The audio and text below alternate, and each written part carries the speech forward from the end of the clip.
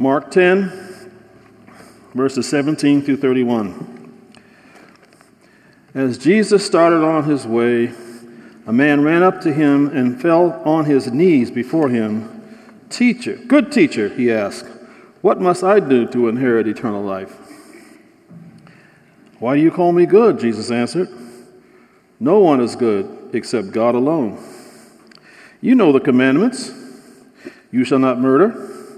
You shall not commit adultery. You shall not steal. You shall not give false testimony. You shall not defraud.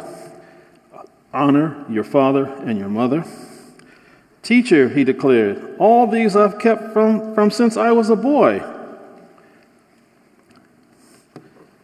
Jesus looked at him and loved him.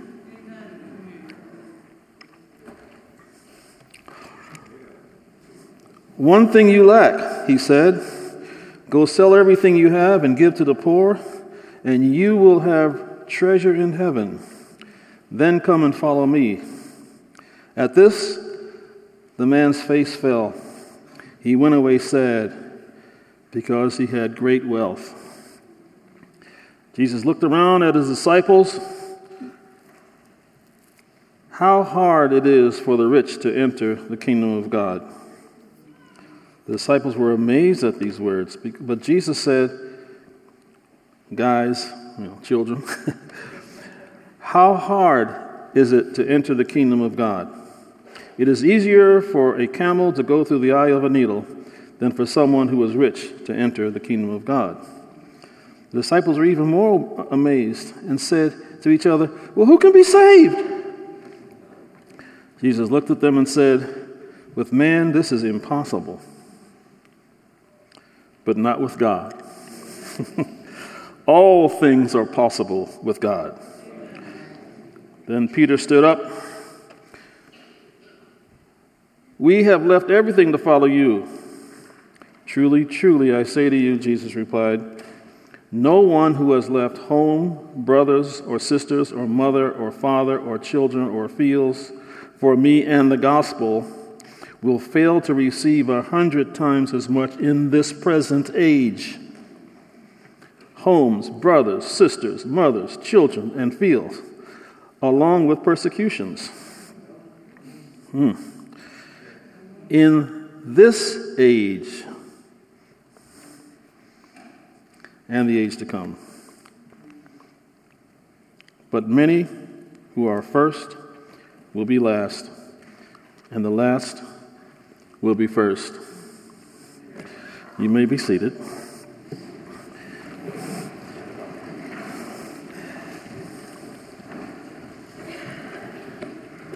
I've never tried this before, but I'm going to try to do a keynote in the middle of this.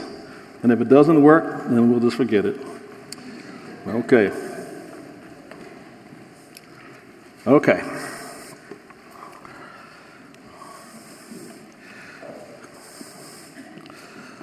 Don't sacrifice the permanent on the altar of the temporary. Let me tell you something. This passage has been beating me up for the last month, so I'm going to share my beat up with you this morning. But God loves us, right?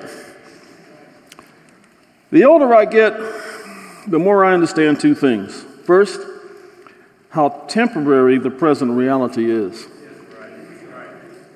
I'm kind of glad of it. When you start accumulating a lot of years, you begin to wonder, well, what? The pressure is on, right? To go for all the gusto you got, because you only go once around in life, right? But hey, you want to hang out in about 1 million years? That's fine. I'll be around, right? Is that right? Okay, because we got eternal life. The other thing is how permanent the kingdom of God is. Today there's a lot of talk about the kingdom of God. However, most people seem to see the kingdom in institutional terms. This church, this denomination, this structure, or even in doctrinal or theological terms. We're the kingdom because we subscribe to Reformed theology, right? Okay. Well, institutions arise out of the kingdom of God. That's true. but they are not themselves the kingdom of God. Sound doctrine and sound theology flow out from the kingdom of God, but they are not themselves the kingdom of God. Well, where is the kingdom of God? Well, it's present everywhere. It is invisible to our flawed eyesight, which depends upon our perceptions. However, it is as plain as day to true sight, which is based on God's word. When is the kingdom of God? Well, the Bible teaches us that it is present throughout all of history, and yet it transcends history. It is in a perpetual state of unfolding in our world. So with that in mind, let's look at our scripture today. Jesus' encounter with this rich young ruler was promising. It looked like it was the beginning of a beautiful relationship. First, he came running to Jesus. In the Middle East, it was kind of an embarrassment to run for a grown man. This was an indication of his humility in spite of the fact that he was a VIP. He came with sincerity. He wasn't about to let this opportunity go by. Second, he came in public. Unlike Nicodemus, he did not seek a private meeting with Jesus at night. He came in broad daylight with many onlookers, even though he was a ruler. Third, he fell on his knees before Jesus. By this, he demonstrated at least two things: his belief that Jesus was the good teacher, and his deep desire to be taught by Jesus. Fourth, Jesus' reply revealed something profound about this young man. When Jesus says, "Why do you call me good? No one is good except God alone." Understand this. This was not a rebuke.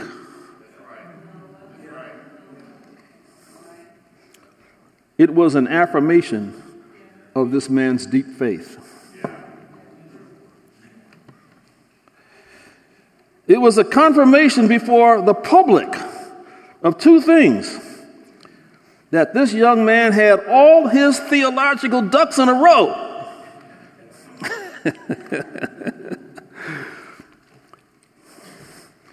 Namely, that he recognized Jesus not just as a good teacher, but as the divine teacher.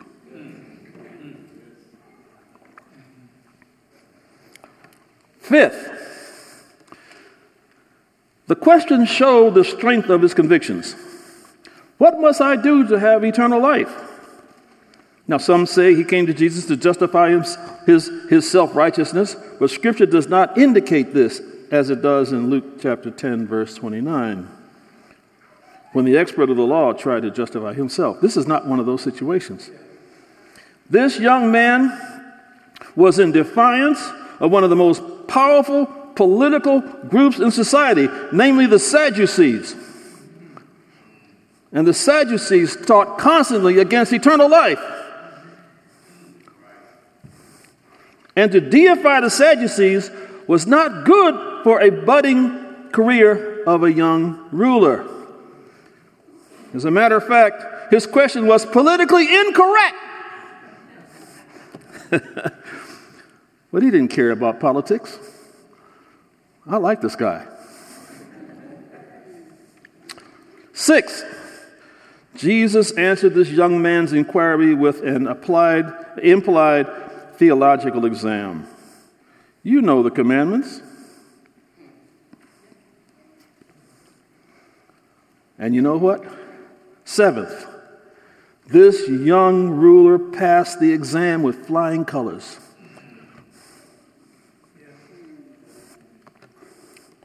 Teacher, all these I have kept since I was a boy.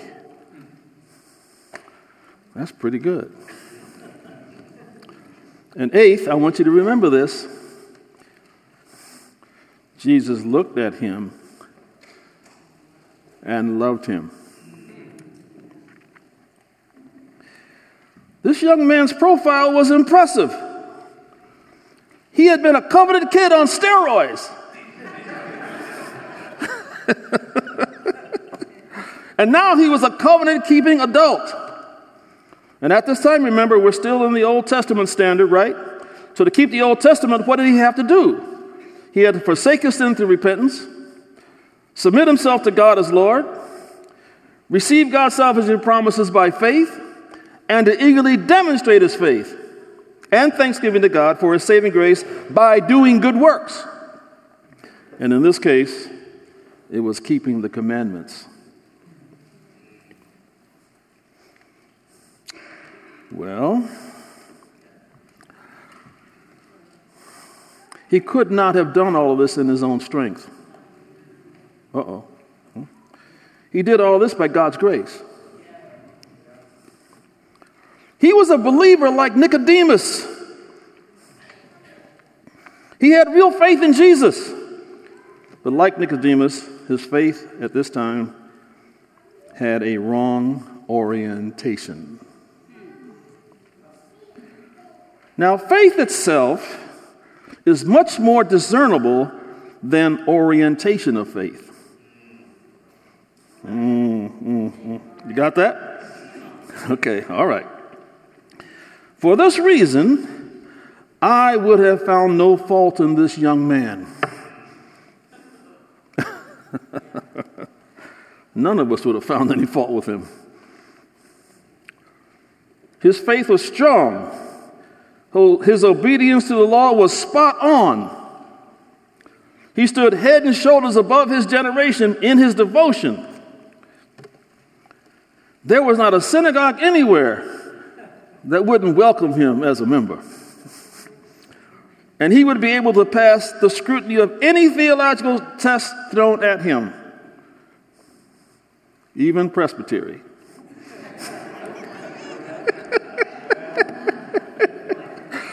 Oh, hallelujah.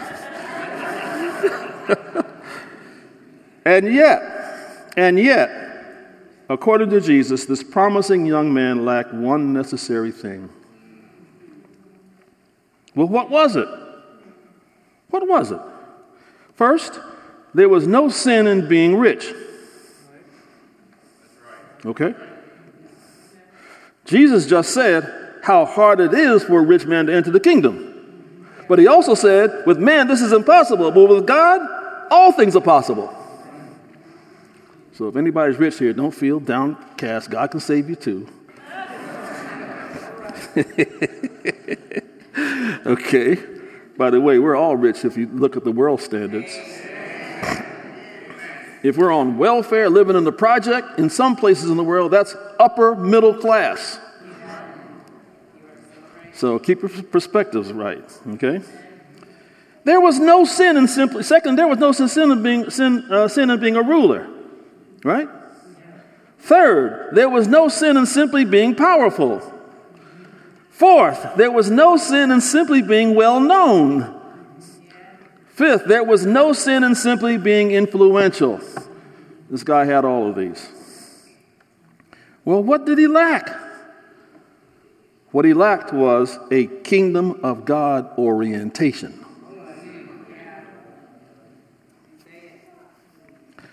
What he had was a this world orientation.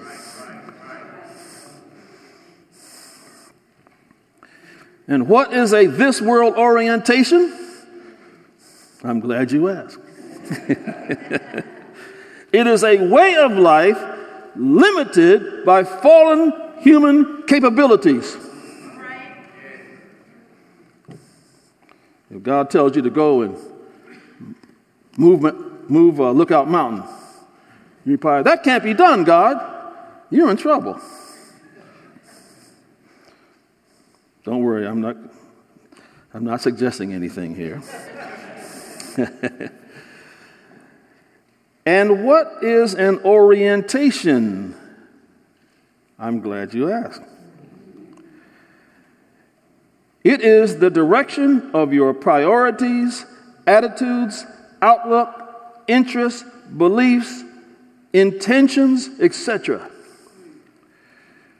It is the lasting focus of your thoughts, inclinations, preferences, beliefs, aims, actions, etc.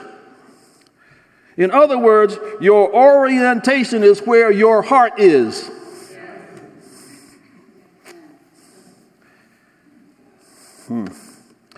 And with a this world orientation, this promising young ruler was bound to sacrifice the permanent on the altar of the temporary.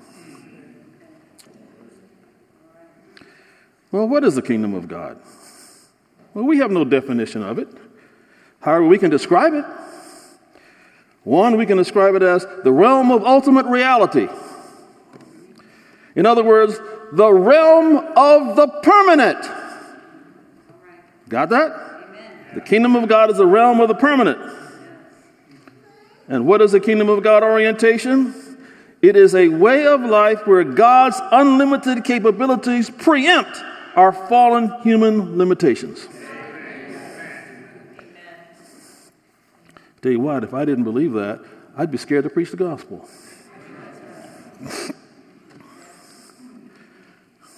Only with a kingdom of God orientation will we be able to avoid what? Sacrificing the permanent on the altar of the temporary. Now listen to this. This is amazing. When Jesus said, quote, go sell everything you have and give to the poor, and you will have treasure in heaven. Jesus was not just commanding this young man to dispose of his wealth. That's not the point. What was happening here is that Jesus was giving him more than ample compensation with two unlimited offers. First offer was the promise of treasure in heaven. Now think about that. Now this offer was not pie in the sky, by and by, hocus pocus. It was God's guarantee of eternal wealth. Oh my. Riches in heaven are far more valuable than riches on earth. It's like $1 billion compared to a penny. If you can get the picture of that. It's even greater than that. Heavenly treasure is valued on heavenly standards. And heavenly standards infinitely surpass earthly standards. Not only that, but heavenly treasure is permanent. It was already there waiting for this young man. And earthly treasure is temporary at best. Riches in heaven are far more secure than riches on earth. Why? Because heavenly riches are never subject to decay or crime. Amen. As Jesus said in Matthew, where moth and vermin and destroy, and where thieves break in and steal. You don't have to have wealth insurance in heaven. Had this young man taken Jesus up on his first offer, he would have been wealthier already in heavenly terms. He would have been wealthier already in earthly terms. Say what? What did Jesus say? Verse 29. Truly I tell you that no one who has left home or brothers or sisters or mother or father or children or fields for me and the gospel will fail to receive 100 times as much in this present age. That's what Jesus said. Homes, brothers, sisters, mothers, children, and fields. But unfortunately, this bright young man didn't stick around long enough to hear that.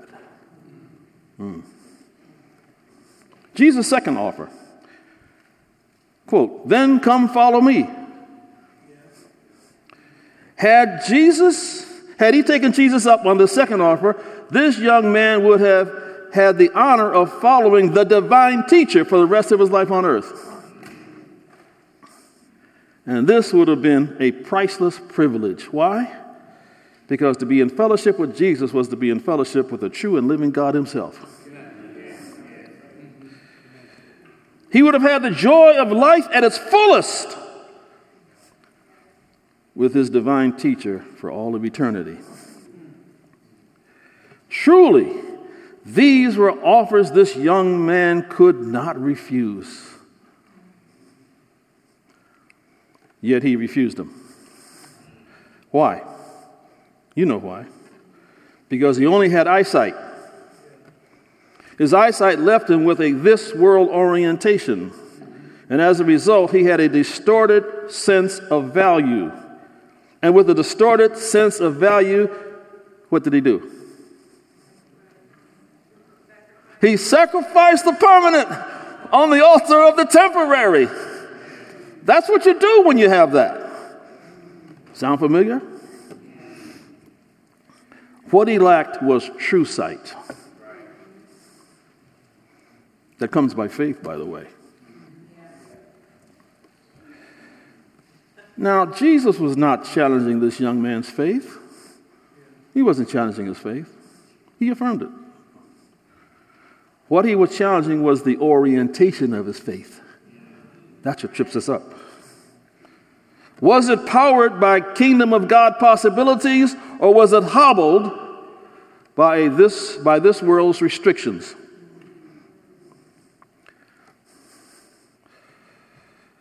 This young man's security was in his earthly wealth and power, which are temporary, not in eternal wealth and power, which are permanent. For all of his faith and integrity, he never understood God's memo. And what's the memo? If you sacrifice the permanent on the altar of the temporary, you end up with nothing.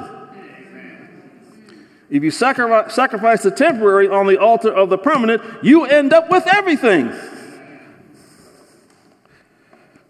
What did Jesus say in Matthew 6:21?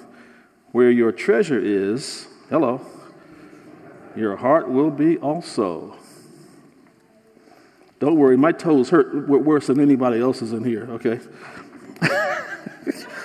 Now let's make some observations about this. I hope this technology works.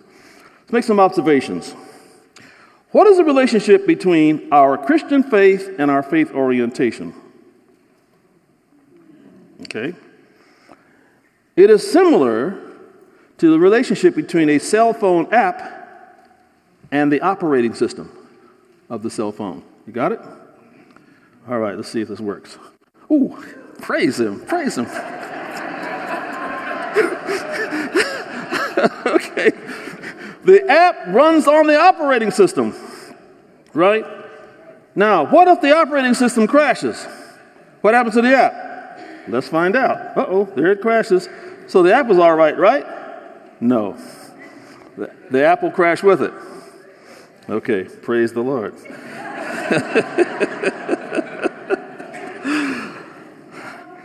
The app can be of top quality with great sophistication, but it is subject to crash if the operating system crashes. The problem is not the app itself. The problem is the operating system on which the app runs.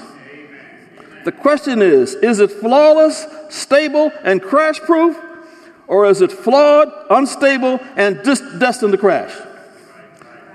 All right. Want to go next up? What is the relationship between Christian faith and our faith orientation? Glad you asked.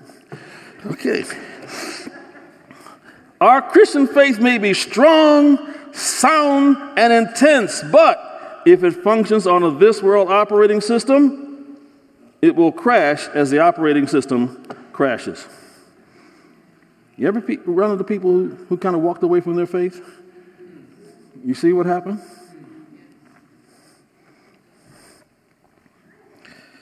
The kingdom of God operating system is flawless, stable, and indestructible. Why? Because it is permanent. This world operating system is flawed, unstable, and destined to crash. Why? Why? Because it is temporary. The kingdom of God operates according to God's infinite capabilities, not according to fallen human limitations. The kingdom of God operates from the unlimited perspective of eternity, not from the limited perspective of time. If Christian faith functions on a kingdom of God operating system, then it will prevail and persevere. But if Christian faith functions on a this world operating system, it will falter and fail. For example, I will always be thankful for the two articulate young men who led me to Christ. The strength of their faith was impressive and amazing. I grew like a weed as they discipled me. However, as time passed, I began to notice that they moved more to a this world orientation. Today, they are preoccupied with the cares of this life. They don't appear to be walking with the Lord. I don't know what's going on in their own hearts. Well, what went wrong? What went wrong? Their faith orientation crashed. And as a result, they began to sacrifice the permanent on the altar of the temporary. Today, there are Christians being seduced by ideologies from a this world orientation. And this is nothing new.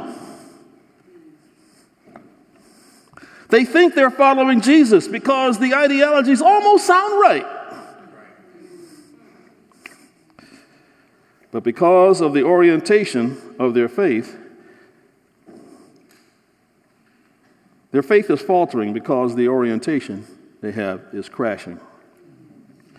The ideologies they depend on sacrifice the flawless on the altar of the flawed, sacrifice the up-to-date on the altar of the obsolete, sacrifice the normal on the altar of the abnormal, sacrifice the eternal on the altar of the temporal, and sacrifice life on the altar of death. And the end result of this is sacrificing the permanent on the altar of the temporary. Now look, I'm not challenging your faith or even your salvation this morning. I'm not attacking that. I'm not criticizing that. I don't know where you are, but I'm not attacking your faith or criticizing your faith or your salvation. I'm not challenging that. But what am I challenging? I'm challenging the orientation of your faith. Get that straight. Is it powered by kingdom of God possibilities, or is it hobbled by this world restrictions? You know what? This world's restrictions are under the illusion that we live by bread alone. Sound familiar somewhere? But a kingdom of God orientation knows this, that we live by every word that proceeds from the mouth of God. Even the bread itself comes from God's word. All right, so let's wrap some of this up here. Romans 14:17. For the kingdom of God is not a matter of eating and drinking, but of righteousness, peace, and joy in the Holy Spirit, right? In other words, righteousness, peace, and joy in the Holy Spirit flow from a kingdom of God orientation. Yeah. Amen. Yes. Because the kingdom of God is permanent, it is invincible. What did Jesus tell Pilate? My kingdom is not of this world. What did he tell Peter? The gates of hell shall never prevail over the kingdom. Christian faith with a this world orientation will not accomplish much. Even if it's strong and intense. Even if it is theologically correct. Okay. But Christian faith with a kingdom of God orientation is powerful and effective. You can even move mountains. Even if the faith is the size of a mustard seed. Isn't that what Jesus said? Now, I'm not challenging your faith or your salvation this morning. Please get me right here. I am challenging the orientation of your faith. Is it powered by kingdom of God possibilities, or is it hobbled by this world's restrictions? Hebrews 11:1. Now faith is confidence in what we hope for and assurance of what we do not see. Seeing implies here seeing with our eyes. That's eyesight. Hope with the kingdom of God orientation will never fail us. Hope with the this world orientation is bound to fail us. With a kingdom of God orientation, you also have true sight. With the this world orientation, you only have eyesight.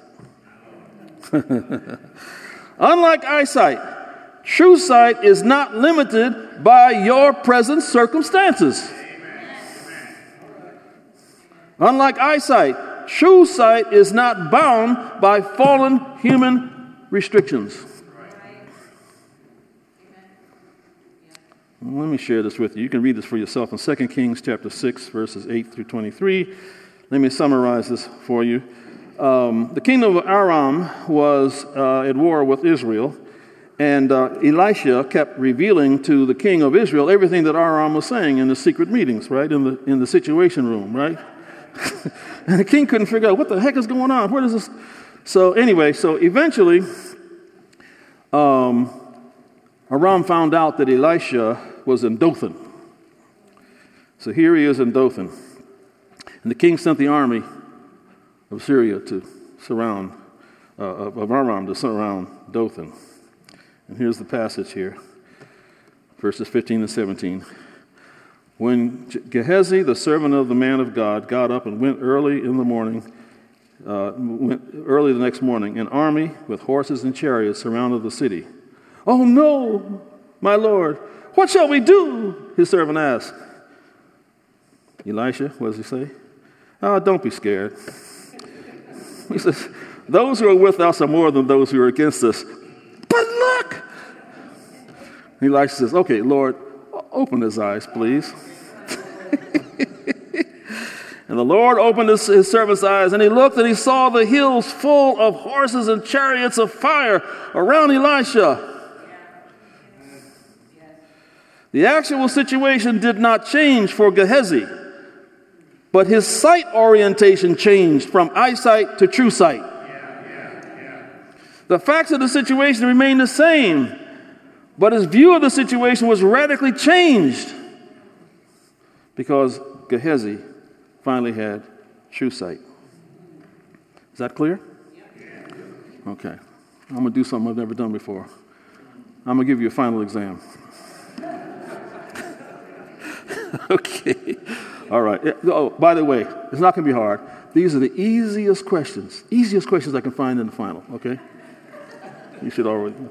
All right, and answer for yourself. Which takes more faith? God's already fulfilled promises or God's not yet fulfilled promises? Not yet, right? Okay. Well, guess what? If your answer was not yet fulfilled promises, then your faith has a this world orientation. Don't worry, I missed that one too. Why does it have a this world orientation? Because we see God's faithfulness as limited by our time constraints rather than unlimited by eternity. Just remember this, for God, past, present, and future are now. And let me make this declarative statement. I know this is true. God never makes a promise in time that he hasn't already fulfilled in eternity. Oh, my goodness. That should do something for your faith. All right, second question. Eternal life begins for us after death. True or false? Okay. That's good. And why is it false? Because The Bible tells us that if we believe on Christ and his Father, we have what? Already passed from death to life. That's why I said, hey, let's hang out in a million years. We have eternal life.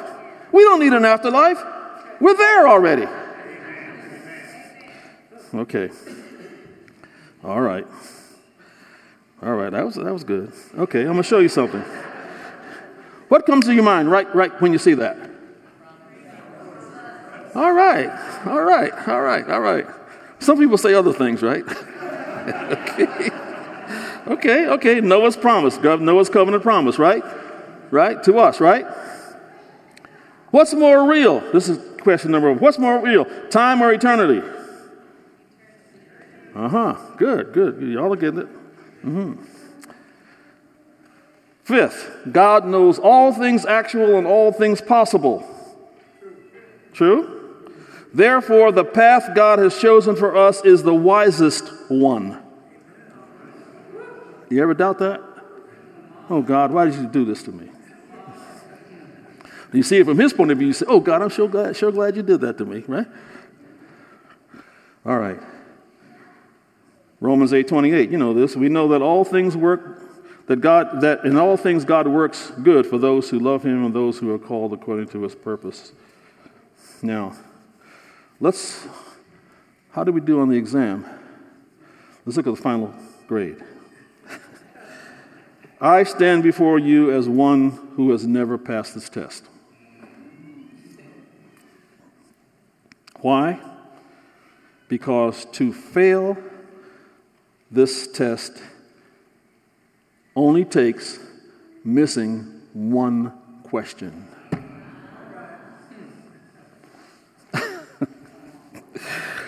Y'all did pretty good, but,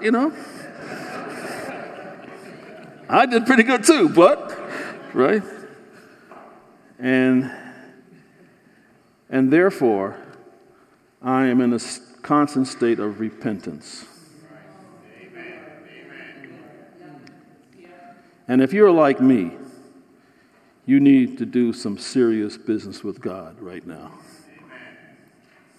In other words, check the orientation of your faith by God's word. Repent of your wrong orientation and ask God to fix your orientation appropriately. And always remember this. Always remember this as you do this.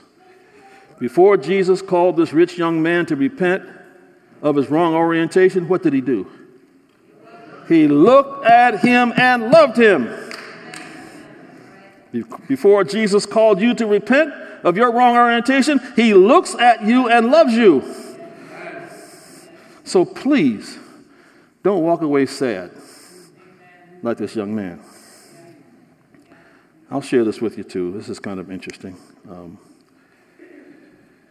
Here's one example of my failures of this. And I'm going to only share the one that's safe to share. Okay? I'm not going to tell you that other stuff, but I'm just telling you the safe stuff. Okay. Praise him. All right. 1971, I was driving across the Pennsylvania Turnpike in a blinding snowstorm. I didn't have snow tires and everything, and I was tired. My focus was on my fatigue, trying to make time. It was not on God's wise guidance based on Romans 8:28. I'll admit that. And I was stuck in the left lane, which was stopped, while the right lane was flowing by. As soon as a gap popped up in the right lane, I tried to get over. But the car behind me cut me off by pulling into the space in front of me, and I couldn't get over. And I was ticked. I'll never forget this. It was a yellow Chevy Nova with a bumblebee painted on its side. And when that happened, I blew up. I used every cuss word I could imagine. Have you ever had moments like that? I pounded my fist on the steering wheel. Good, I was driving a Volvo at the time because it could take that kind of punishment. I just blew up. And I was even angry at God for letting this happen. God, you know I'm tired. I'm trying to make time. Eventually, the right lane also came to a stop. and things stayed like that for 45 minutes. And after the traffic began to move, I saw what caused the delay. It was a 20-plus car pileup. And as I slowly passed the pile of mangled, burning cars, I looked over, and guess what I saw? That yellow Chevy Nova with the bumblebee painted on its side. And needless to say, I broke. I'm not challenging your faith or your salvation. I am challenging the orientation of your faith. The question is it powered by kingdom of God, unlimited possibilities, or is it hobbled by this world's restrictions? Is it based on true sight, the original sight based on God's word, or is it based on eyesight, the flawed analogy of true sight? The basic requirement of the kingdom of God is an ongoing repentance and faith. Repentance involves dumping your this world orientation. Faith means embracing your kingdom of God orientation. Now you understand what the Apostle Paul was talking about in Romans 12. Do not conform to the pattern of this world. You know what the pattern of this world is, right? But be transformed by the renewing of your mind. Then you will be able to test and approve what God's will is, his good, pleasing, and perfect will. Does that make a little more sense to you now? In other words, do not hobble your faith with a this world orientation, but let your faith be empowered with a kingdom of God orientation. Only then will you be able to avoid sacrificing the permanent on the altar of the temporary. Let's do some business with God, okay? Worship team, don't move. Nobody move. Just for the next couple of minutes, if you feel convicted by this, as I do, I'm going to ask you to pray and do some business with God. Really ask him to liberate you from this world orientation and to empower you with a kingdom orientation. Let's pray. Father, I pray that you will give us true sight. I pray that you will give us the grace to repent of the many times we have sacrificed the permanent on the altar of the temporary. For the many times we have gone according to the limitations of this world, this fallen world, this sinful world, instead of the unlimited, all-powerful nature of your kingdom. We are your people. You chose us to be your witness in the world of your kingdom. And so often, we cannot be distinguished from those in the world. Make us that peculiar people that you talk about. Please, Lord, renew us, forgive us and thank you for looking at us and loving us. So we pray that by your grace, you will transform us in ways that we haven't even imagined. For we ask it in Jesus' name. Amen.